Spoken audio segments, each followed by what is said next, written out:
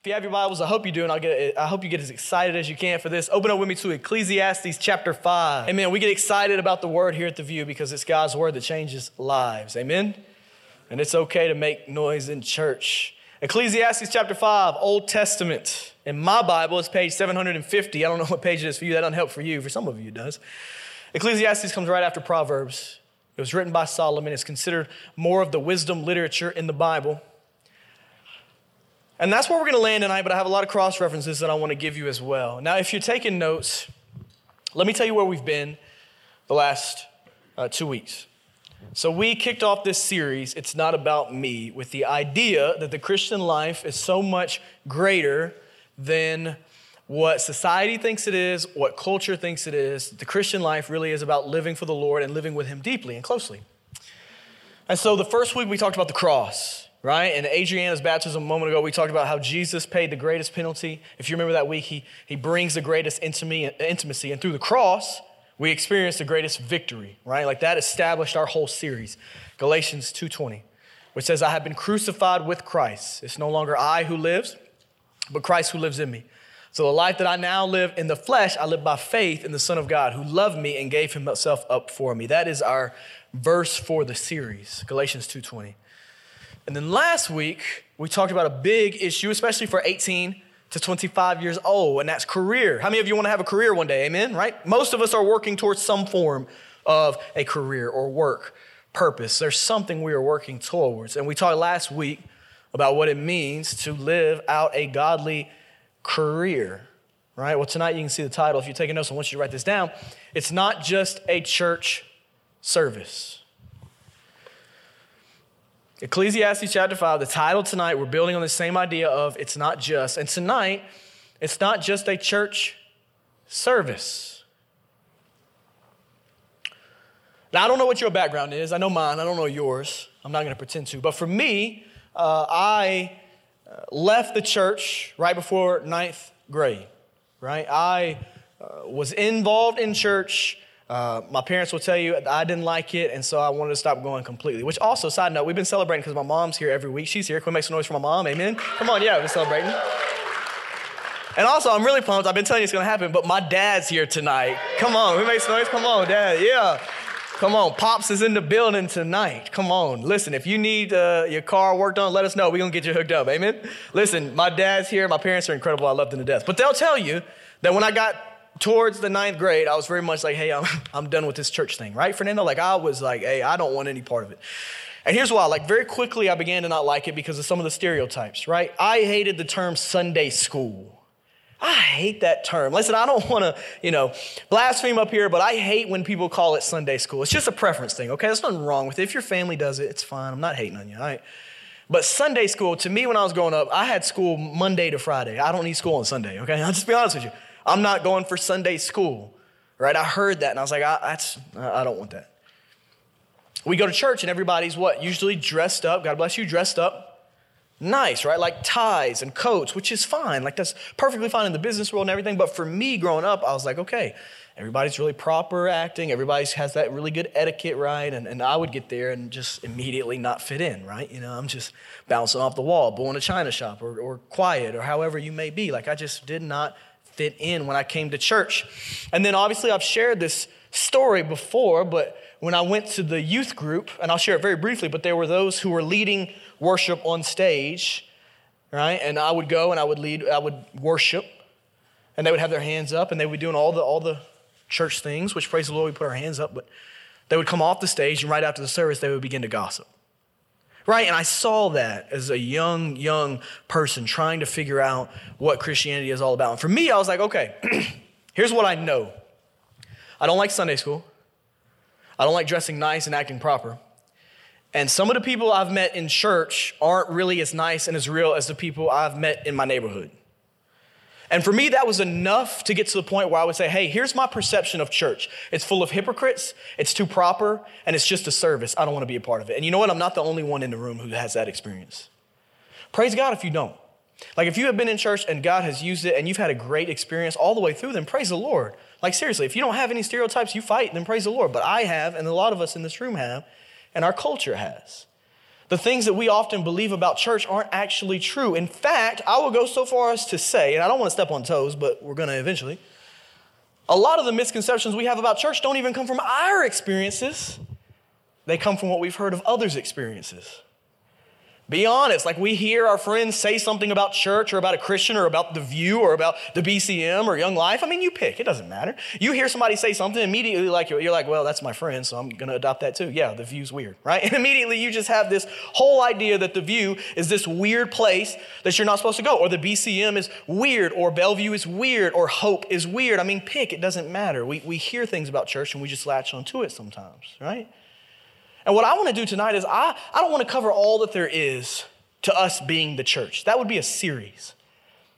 But tonight I want to nail down a few key things that you and I have to understand if we're going to come and worship the Lord and make it not about us. Amen?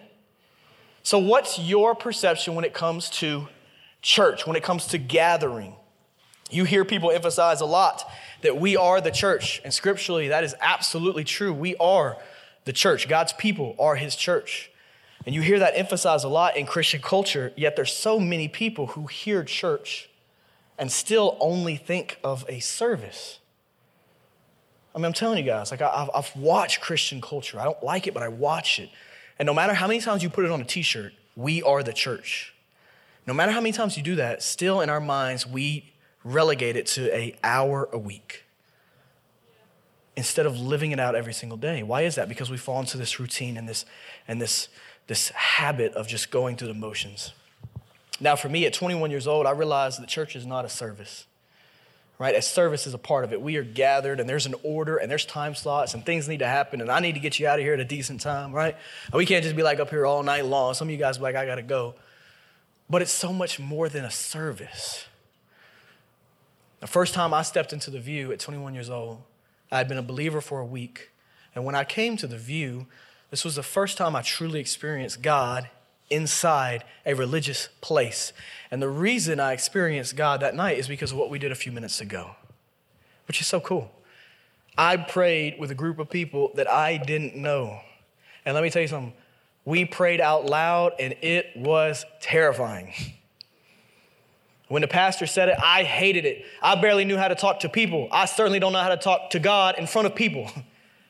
I barely know how to talk to God by myself. Now you're telling me others are going to be listening about what I'm going to say to God? My mind was just exploding. I was like, I don't know how to do this. Do I talk to them? Do I talk to God? How do I do this? And it was incredible because I sat there with this group of people that I didn't even know who were definitely judging me because I had on a big leather jacket. And I saw them give real prayer requests, like real things. Like, hey, here, my parents are going through a divorce. Can y'all pray for my family? And I'm sitting there like, man, I'm like, do they want to hear my stuff? You know what I mean? When they start sharing their baggage, I'm like, are they looking for mine? Like, you don't get that anywhere else in the world. The people I was working with were not asking me my baggage stuff. And we started talking about how we could really pray for each other. And I remember saying my request that night and them praying over it. And it was, for me, inside of a religious place, a college ministry, I experienced the presence of God because once you gather in Christ's name and begin to pray with each other, what happens? God's Spirit starts moving, amen? And I experienced the Lord. And I pray that tonight you experience the Lord, that you would not come here and go through the motions of a service and check in, check out, clock in, clock out, but that you would be here and experience a movement of the Holy Spirit of God that can only be attributed to the Lord. And that's what we're here tonight. Now, as we look at this, I want you to write a word down in your notes. And it's the word that we are going to really emphasize all night long, and that is sacred. As we look at Ecclesiastes chapter 5 and see what Solomon has to say, as he talks about God's presence, I want you to understand very clearly the word sacred. I'm going to define it after we read, but we're going to talk about what it means when God ordains something as sacred, when God says something is sacred. How does that impact our lives in 2023? And so look with me. Let's look at Solomon's words in Ecclesiastes chapter 5. Verse 1. It says this in the Old Testament tonight. Guard your steps when you go to the house of God. To draw near to listen is better than to offer the sacrifice as fools do, for they ignorantly do wrong. Do not be hasty to speak, and do not be impulsive to make a speech before God. God is in heaven, and you are on earth, so let your words be few. Isn't that humbling? My goodness. Let's read it again. God is in heaven, and you are on earth, so let your words be few. Verse 3, just as dreams accompany much labor, so also a fool's voice comes with many words. Here's my main point tonight, and it's just one point. God is not in a rush. Why are you?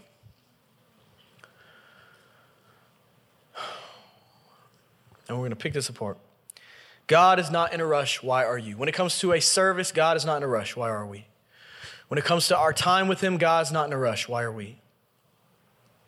When it comes to prayer, God is not in a rush. Why am I? When it comes to your future, God is not in a rush. Why are you? When it came to the ministry of Jesus, God was not in a rush. Why are we? Jesus was not in a rush. And so the main point, God is not in a rush. Why are you? Now this word sacred, Solomon, the very first thing he says is guard your steps when you go to the house of God. There is something sacred that our human minds even don't understand when it comes to the presence of God, the house of the Lord, to draw near to the Lord. Now sacred means this, write this down. Sacred means to be holy and to be set apart, right? Like to be holy and to be set apart. Now let's think Old Testament and New Testament here about what we see sacred in the Bible, because that's a lot different, right? It's one thing to say something is special or unique, but sacred means holy and set apart. It has a connotation to it that there is something supernatural there. Now, when you look in the Old Testament, Uzzah dies immediately when he tries to grab the Ark of the Covenant when it begins to fall. And when you read that text, right, some of you may be familiar with that, some of you aren't. I want you to write this reference down. That's 2 Samuel chapter 6. When he reaches out to grab the Ark of the Covenant, right, if you don't know what I'm saying, believe me, you'll get the picture of it. If you do know, he reaches out to try to catch the Ark of the Covenant and he's killed immediately. Why? God has said that is sacred, that is holy. No one is to touch it, and he dies. God forbid anybody from touching the ark. You think about King Saul's sacrifice that cost him the kingdom, right? I'll tell you that reference is 1 Samuel 13. I pray that you go back and read these this week. These will come up in life groups. King Saul, right? He makes a sacrifice. He goes against God's command and the kingdom is torn from him, right? He goes against that which God has said sacred. Many of us, right, when we were shouting out answers a couple of weeks ago, kept saying Moses, right? We kept saying, man, Moses, like where do we see a calling, right? Moses. Well, Moses never entered the promised land, remember, right? He led them there, but he never entered. Why? Because he broke God's command. He struck the rock instead of talking to it, right? That references Numbers chapter 20. God had said that something was sacred, his word, his command, and Moses went against that, and the consequences were severe. Moses didn't enter the promised land. He saw it with his eyes, but he never entered. And then you talk about the New Testament in Acts chapter 5 with Ananias when they lie about what they've donated to the church, and they're killed immediately. That's in the New Testament. And they die. Right? Like there are things in Scripture that show us like God's word is sacred. God's commands are sacred. There are things in the Old Testament and the New Testament that are set apart for us to have reverence for. And when we don't show the reference that God is calling us to have, that there are severe consequences to that. Now you take that and you think about our world today, because we as people, especially 18 to 25 years old, we often don't understand what it means for something to be sacred to God.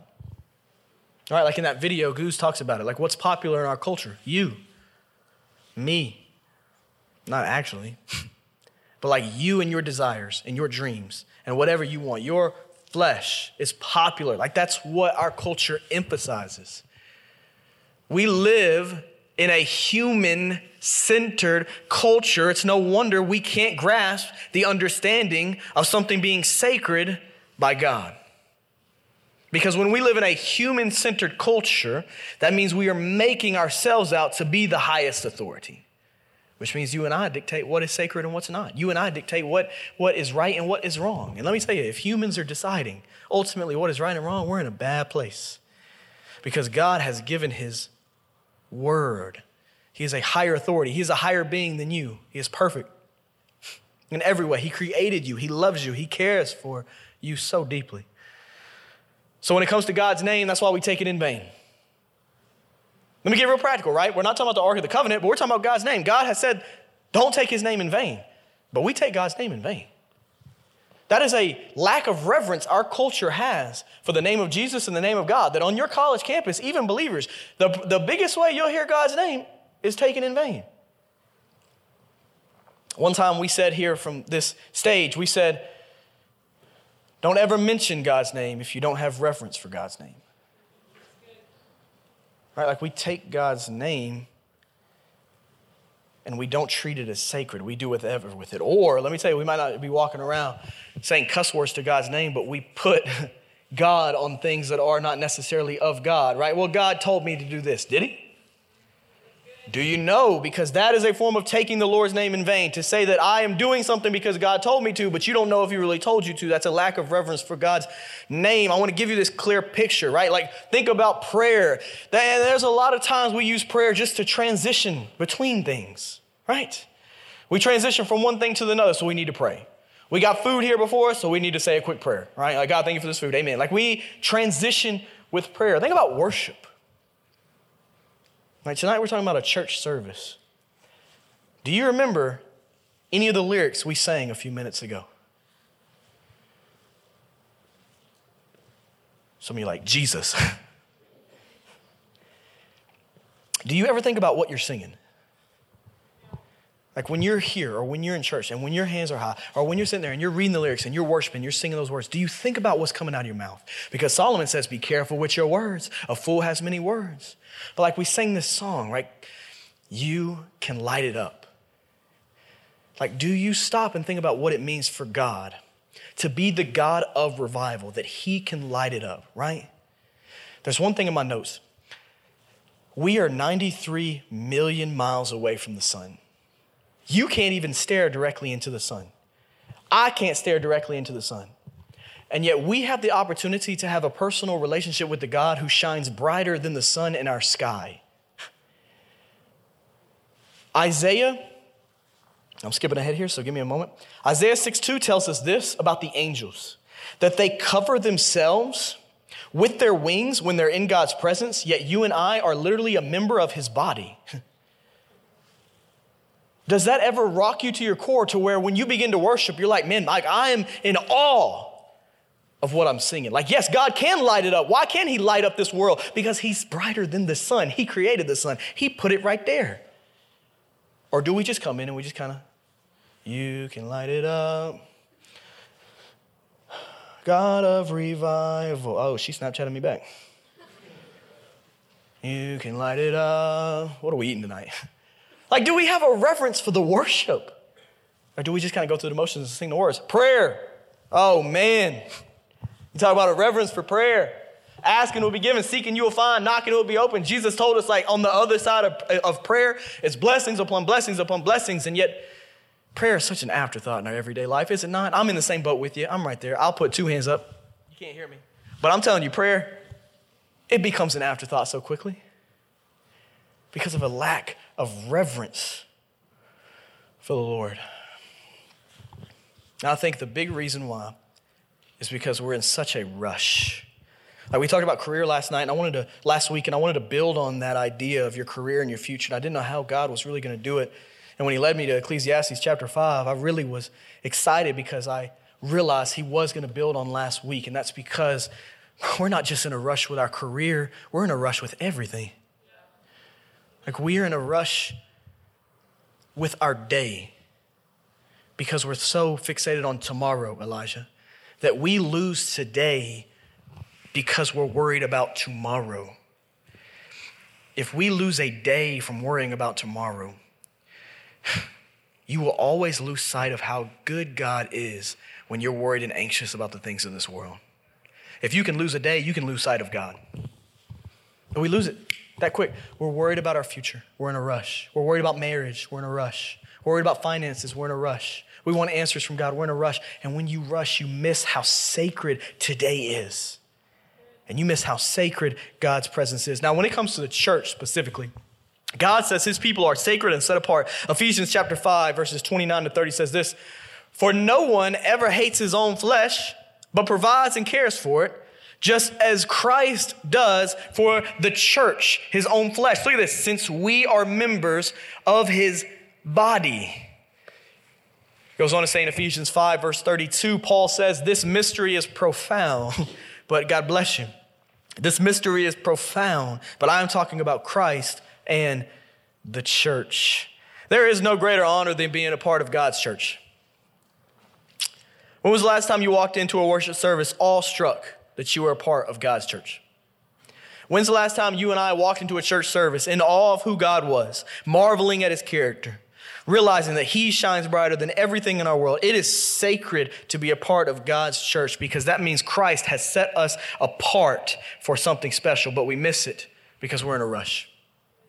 We're thinking about where we got to go from here.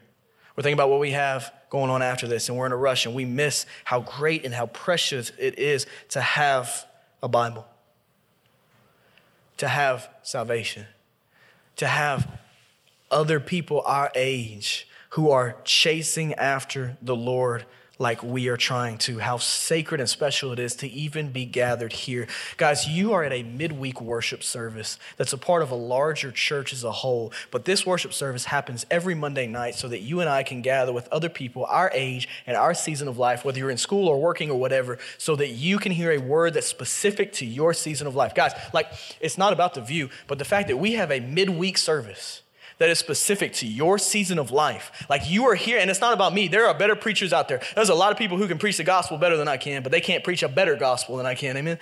Listen, you hear the word preached directly to your season of life. If you are under the age of 25, this applies so specifically to you. Do you realize that the seat you're in right now has been prayed over, and God brought you here for a reason so that you wouldn't just hear a sermon preached to the body of Christ, but that you would hear a sermon preached to your specific season of life where you are right now? That's a blessing. Like, to be a part of this is sacred. And that's what I prayed for our culture, that we would be in awe that we have the chance to be a part of something greater than ourselves. That's how far God has gone to provide for you and me. That when I was 21 years old, he didn't just send me a church. He sent me the church's college ministry to be a specific group of people that I could do life with. So when you walk in those doors on a Monday night, I pray you have the same type of reverence. Not for the view, but for the fact that you get to worship with other people your age and your season of life and hear the word preached directly to you. You're worried about finances? You're in the right place. Let's talk about it. God's word has an answer. You're worried if you're ever going to get married? Let's talk about it. God's word has an answer. If you're worried about what you're going to do with your career and if you're picking the right degree and if you're on the right path, you're in the right place. None of us really know. We're just following the Lord. Amen. Brother Steve says he don't have a 5-year plan. He has a 5-minute plan, and that's to follow the Lord. Amen. Moses didn't have a 5-year plan. He was just following fire by day and smoke by night. That's the opposite. Smoke by day and fire by night. It's kind of hard to see smoke at night. To be in awe, to not rush, to sit in this seat, to take notes, to enjoy hearing God's word. Not me, God's word. It's special. To gather. Not thinking about homework. Not thinking about who's around us. But being here. So let me give you this. A, don't rush God's presence. The most sacred thing is the Lord himself. Holy, righteous, sovereign. There's so many characteristics that make up the nature of God. We talked on social media on one of our posts that 1 John 4 verse 8 says that God is love. His very nature, his very being is love. That everything that comes from him flows from his nature and his being, which is love. He doesn't just love, he is love. In the Old Testament now, God's glory is shown in a lot of ways when his presence dwells among the people. I would have loved to witness this scene I'm about to read to you. Sean, I know you would too, man. I would have loved to see this with my own eyes. I couldn't imagine it. And it's at the dedication of the temple. This is 1 Chronicles 7, verses 1-4. Now, think about witnessing this with your own eyes, seeing something like this happen when it comes to the sacredness of God's presence. It says this, 1 Chronicles 7, 1-4, the dedication of the temple. When Solomon finished praying, fire descended from heaven and consumed the burnt offering and the sacrifices, and the glory of the Lord filled the temple. Can we go back? I don't think I'm done with this verse yet. As soon as Solomon finished his prayer, fire came down from heaven, and the glory of the Lord filled the temple. Some of us read that and we're like, Cool. That's the creator of the heavens and the earth making himself known to his creation. The temple was the intervention between heaven and earth. That's how God allowed us on earth to experience that which is in heaven, right? Fire came down and the glory of the Lord filled the temple. It goes on to say this. The priests were not able to enter the Lord's temple because the glory of the Lord filled the temple. All the Israelites were watching when the fire descended and the glory of the Lord came on the temple. They bowed down on the pavement with their faces to the ground. They worshiped and praised the Lord, for he is good. His faithful love endures forever. All God's people said, amen. I can't imagine watching this happen. My heart would have been pounding. Would your heart have been pounding if you had seen that? Or would we have been on our phone? I mean, good thing it wasn't 2023. We would have missed it, right? I mean, seriously, like my heart would have been pounding. I would have been sweating. I would have been nervous. I would have been scared. I would have fell on the ground. I think you would too if you witnessed that. And the New Testament describes something even greater, right? Like that's amazing. The New Testament describes something greater when you talk about the presence of God. Look at this. This is Ephesians chapter 2. Verse 19 to 22, Paul says, so then you are no longer foreigners and strangers. You are fellow citizens with the saints and members of God's household. Now, wait a minute. Let's make a connection here. This is really cool. Tonight, Ecclesiastes chapter 5, Solomon says, guard your steps when you approach the house of God, right? When you are going near the house of God. Well, now, if you're a believer, Paul says it's greater than that. You're a member of the house. Come on in. Welcome. Like you belong here. Like this is where you fit in because you were created by God, so he knows you better than anybody else. You are a member of the house. So you guarded your steps. Come on in. You're a part of this family. You get to know the creator of the heavens and the earth. Old Testament to New Testament. Paul says you're a member of the household of God. You belong here. You have a place. You have a home built on the foundation of the apostles and prophets with Christ Jesus himself as the cornerstone. In him, the whole building being put together grows into a holy temple in the Lord. Now that's incredible. Temple. Fire. Glory of the Lord. In him, you are also being built together for God's dwelling in the Spirit. I'd give anything to see what happened at the temple, but today's even better. You and I are literally a part of the temple itself. You and I are a part of the temple itself today in the New Testament. Your body is a temple of the living God. Paul says it. 1 Corinthians chapter 3, 16 to 17, it builds one more step. Some of you know this. Do you not know that you are God's temple and that God's Spirit dwells in you? If anyone destroys God's temple, God will destroy him. Whew. And that's stout. That's stout. My mom and dad are here tonight. They've said some stuff to me when I got in trouble that was stout, right? Your parents ever tell you something stout? That word like bitter, sour, like it hurts to hear, right? Like, hey, if you do this, there's some punishment coming. Like I knew what was right and wrong. And God's word says, anyone who destroys the temple, God will destroy him. That means sacred. The temple is sacred, which means if you're a believer, God's Spirit is living in you, which means if you are a believer, you are viewed as sacred to God. Goes on to say this, for God's temple is holy, and you are that temple. All God's people said. Now think back to the scene when fire, Hannah, came down and filled the temple. If you were there, PJ, if I was there, would you take a sledgehammer to the temple and start destroying it, Grace? I wouldn't. I'd be face down on the ground. Why?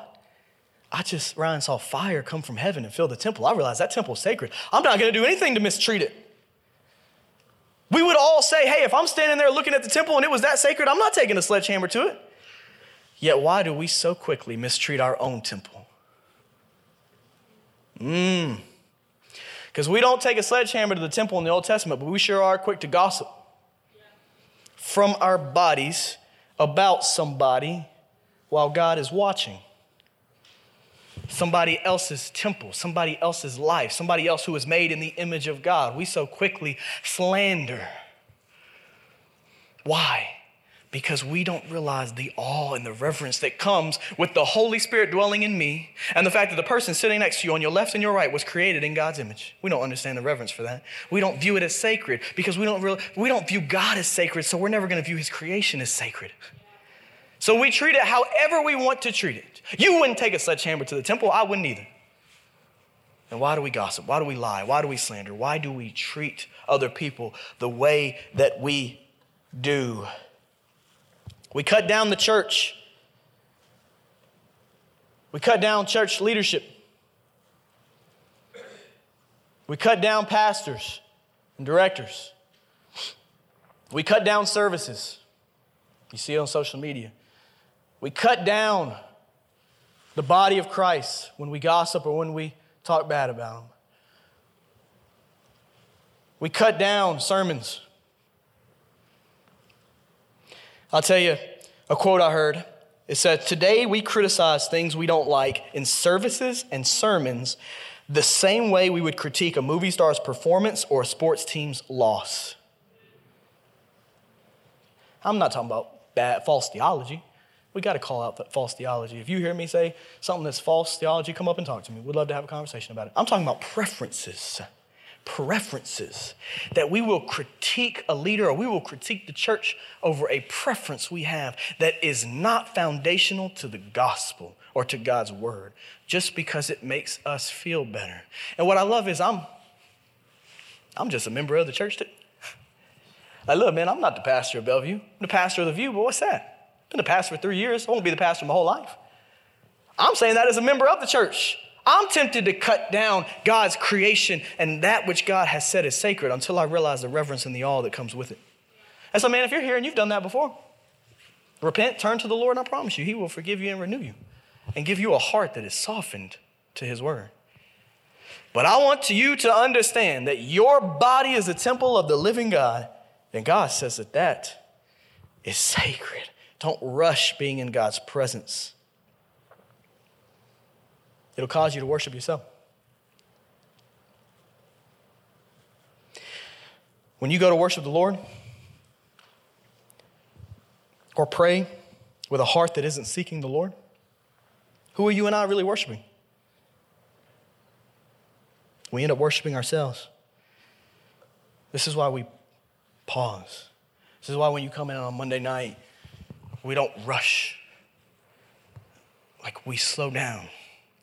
We realize that, hey, this is sacred to be here, to worship, to be in a building where the church gathers, because we are the church.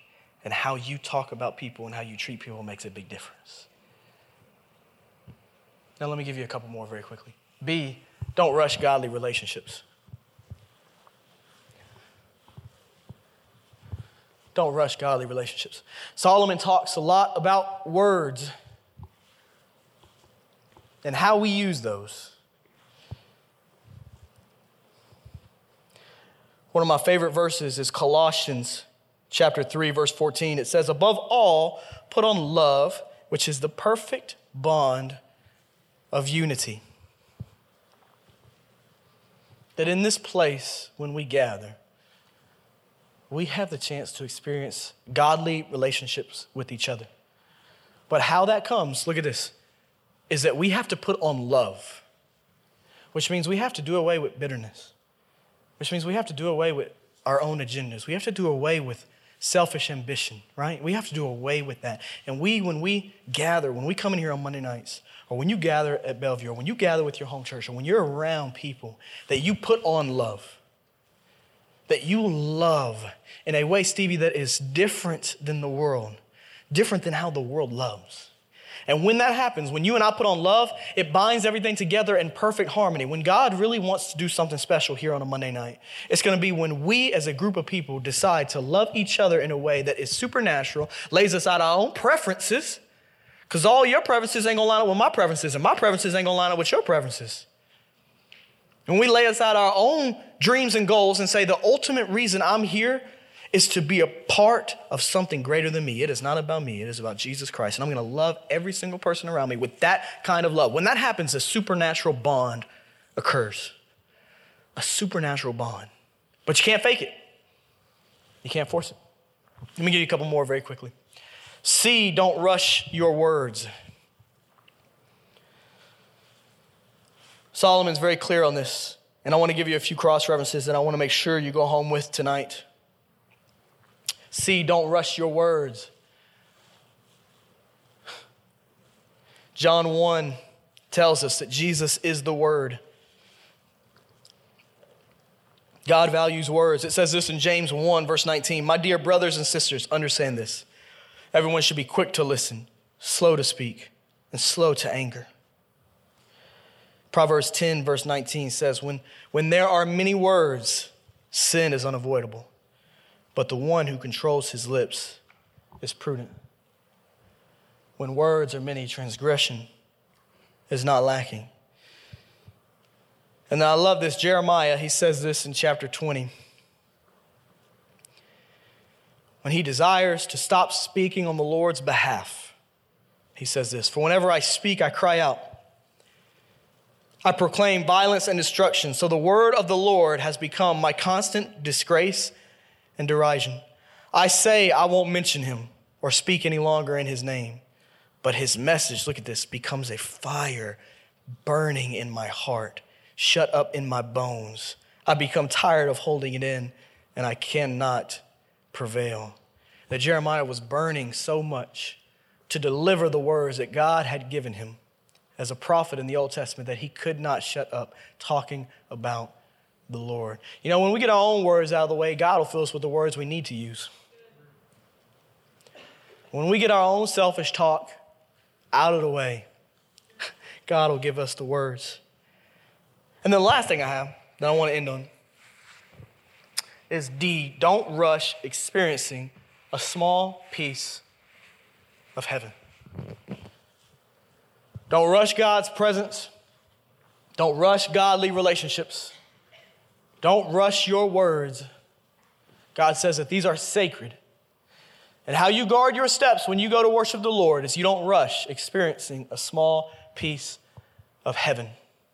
What's so amazing, and I really do pray that, man, you would not forget this, that this would stick with you just in the slightest of some way.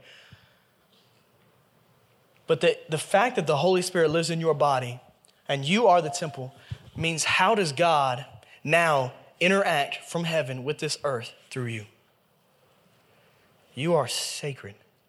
That through you, through your words, through your relationships, through the Spirit in you, that you would bring heaven down to this earth. And what I love in Revelation, when you talk about sacred, is that you and I have a part in Revelation. And it really is beautiful. Can I show you just two things? Two things. And I promise you, like, guys, it's so special when you think about how you and I have such a part in God's kingdom. Look at this, if you will.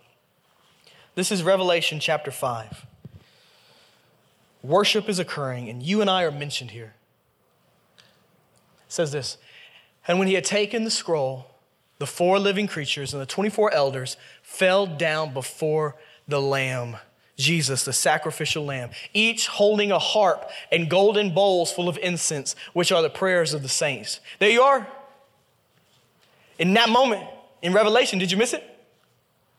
You're there. I'm there. The golden bowls full of incense are where your prayers are in Revelation. That as this worship is occurring, your prayers are what are going up. The prayers of the saints before the Lamb. And then it says this in 5:13. I heard every creature in heaven and on earth and under the earth and in the sea and all that is in them saying, to him who sits on the throne and to the Lamb be blessing and honor and glory and might forever and ever. Could we at all possibly, we don't do this often, but could we say this quote together? Could we say this right now together, if you will, starting with to him? Say this with me. Here we go. To him who sits on the throne and to the Lamb be blessing and honor and glory and might forever and ever. And all God's people said, can you imagine worshiping the Lord for all eternity and him surrounding you with his presence, never being separated from it ever? Can you imagine the greatness and the glory of that? And yet God loves you so much to put his Spirit inside of you so that you get to be the church. That's why it's not just the service. We could stay here for 6 hours talking about all there is to Christ and his bride. But let me tell you, where you are right now is not just a service. There is something supernatural happening in this room. And it's not something crazy. It's not something weird. But I just want you to understand, I'm not crazy, but I have experienced a life change through Jesus Christ. And I want to tell you, Here's what's happening in the room right now. God is working on your heart and he is working on my heart. And he has been working on it far before you ever stepped inside those doors. Hear this as clearly as I can say. There is something supernatural when we enter in God's presence. Tonight, you are in God's presence. Right now, if you are a believer, God's presence is living inside of your body. That there is something supernatural at play. That we are not animals. That we did not just show up here. We did not just happen. We were created. And we were created with a purpose. Your life has a purpose. Some of you love not being a Christian. Like I did at 21. Some of you here, and you are not a Christian, and you are proud of it. But let me tell you something. I used to be proud of it until I realized what the Bible actually said about Christianity. And my life changed forever. That I have value, and I have worth, and I have a purpose, and I have a place, and my prayers are being heard, and I have a chance for all eternity to make great the name of Jesus Christ. And that on this earth, I can experience heaven, and that heaven is coming through me because God's presence dwells in me. And then when I realized that, I was like, why did I believe all these misconceptions about there's only hypocrites in the church? Of course there are. We all are. Every single one of us. And yet that's who God wants here. Those who are sick, those who are broken, those who are sinners, so that we can find the one who is sinless. It's not just a service. And for some of you, man, this might be weird to hear. You might be like, man, I don't know what he's talking about. You can. By knowing Jesus personally. But I can't give an invitation yet until I tell you that God's presence is the realest thing that we can ever experience. And if God is working on your heart right now, it's not me, it's not a speaker, it's not a sermon, there's no music playing, it's not about emotions, but you know what God is working on your heart about right now. I don't have to fill in the blanks. I don't have to give you a bunch of scenarios. You know. Because God's presence is real and he is moving, and that is what we get to experience when we seek him and when we gather. Here's a question for you. When we end this service, does all this just stop here? Like, is this it, Cam? Like, is this it? Do we just get really excited? We preach from God's word. We share the gospel. We talk about all these things. And then the minute we're done worshiping, it's like, all right, well, I got to hit the door. I got to go on to my week. I'll see you next week. Or does what happened in this room right here carry with us? Does it change us just a little bit? Does it change you? Does it change me? Does it at all affect us when we wake up tomorrow morning and put our feet on the ground and begin the day? When you go home and you're tempted to sin because you got your phone and you got access to everything. When you leave and you're tempted to gossip or talk bad about the speaker, like, man, he did not look good in that jacket. Or you're tempted to say whatever, to complain about your car because it won't start. Like, when you're tempted, does what happened in this room change you at all to say, you know what, I'm not going to live that way no more. I'm going to follow after Christ. Because I didn't just go experience a service. I experienced the presence of God, and it's not because of a pastor. I don't have that kind of power. I'm the same as you. I experienced the presence of God because you drew near to him, and God's word says when you draw near to God, God draws near to you. That's what we get to experience. Whatever your view of church is, it's so much more when you study in Scripture. And I pray that you won't take somebody else's perception of church or ministry and adopt that as your own without doing your own research. God loves you. In a room this big, there's somebody that doesn't know Jesus. Like, as great as we just talked about that worship that we saw in Revelation, like, if you don't know Jesus, you don't spend eternity with him in heaven. And I know it's unpopular. I know it is. But heaven and hell are real. That is eternity on the line. I'm going to heaven, but not because of my works, not because of anything I've done, not because I've been a good person. When I joined Bellevue, they said, hey, if God asks you why he should let you into heaven, what should you say? I looked him in the face and I said, I tried to be a good person. He looked at me and said, ain't gonna cut it. Good luck. The only reason I'm going to heaven is because I know Jesus Christ as my personal Lord and Savior, Sam. That's the only reason. I have trusted him. Do you know that? I'm not scaring you. We're eyeball to eyeball. I'm not that scary to look at. But I'll tell you, it's real. And if you don't know that, like even coming here tonight on a sermon that's about, it's not just a service, God is probably putting it on your heart to talk to somebody. Like, we're going to be real honest tonight. Some of you guys, some of this has been uncomfortable for you. Praying with somebody, this sermon, some of you guys are like, man, wow. Well, good, praise God. Because why? We should guard our steps when we enter the presence of God.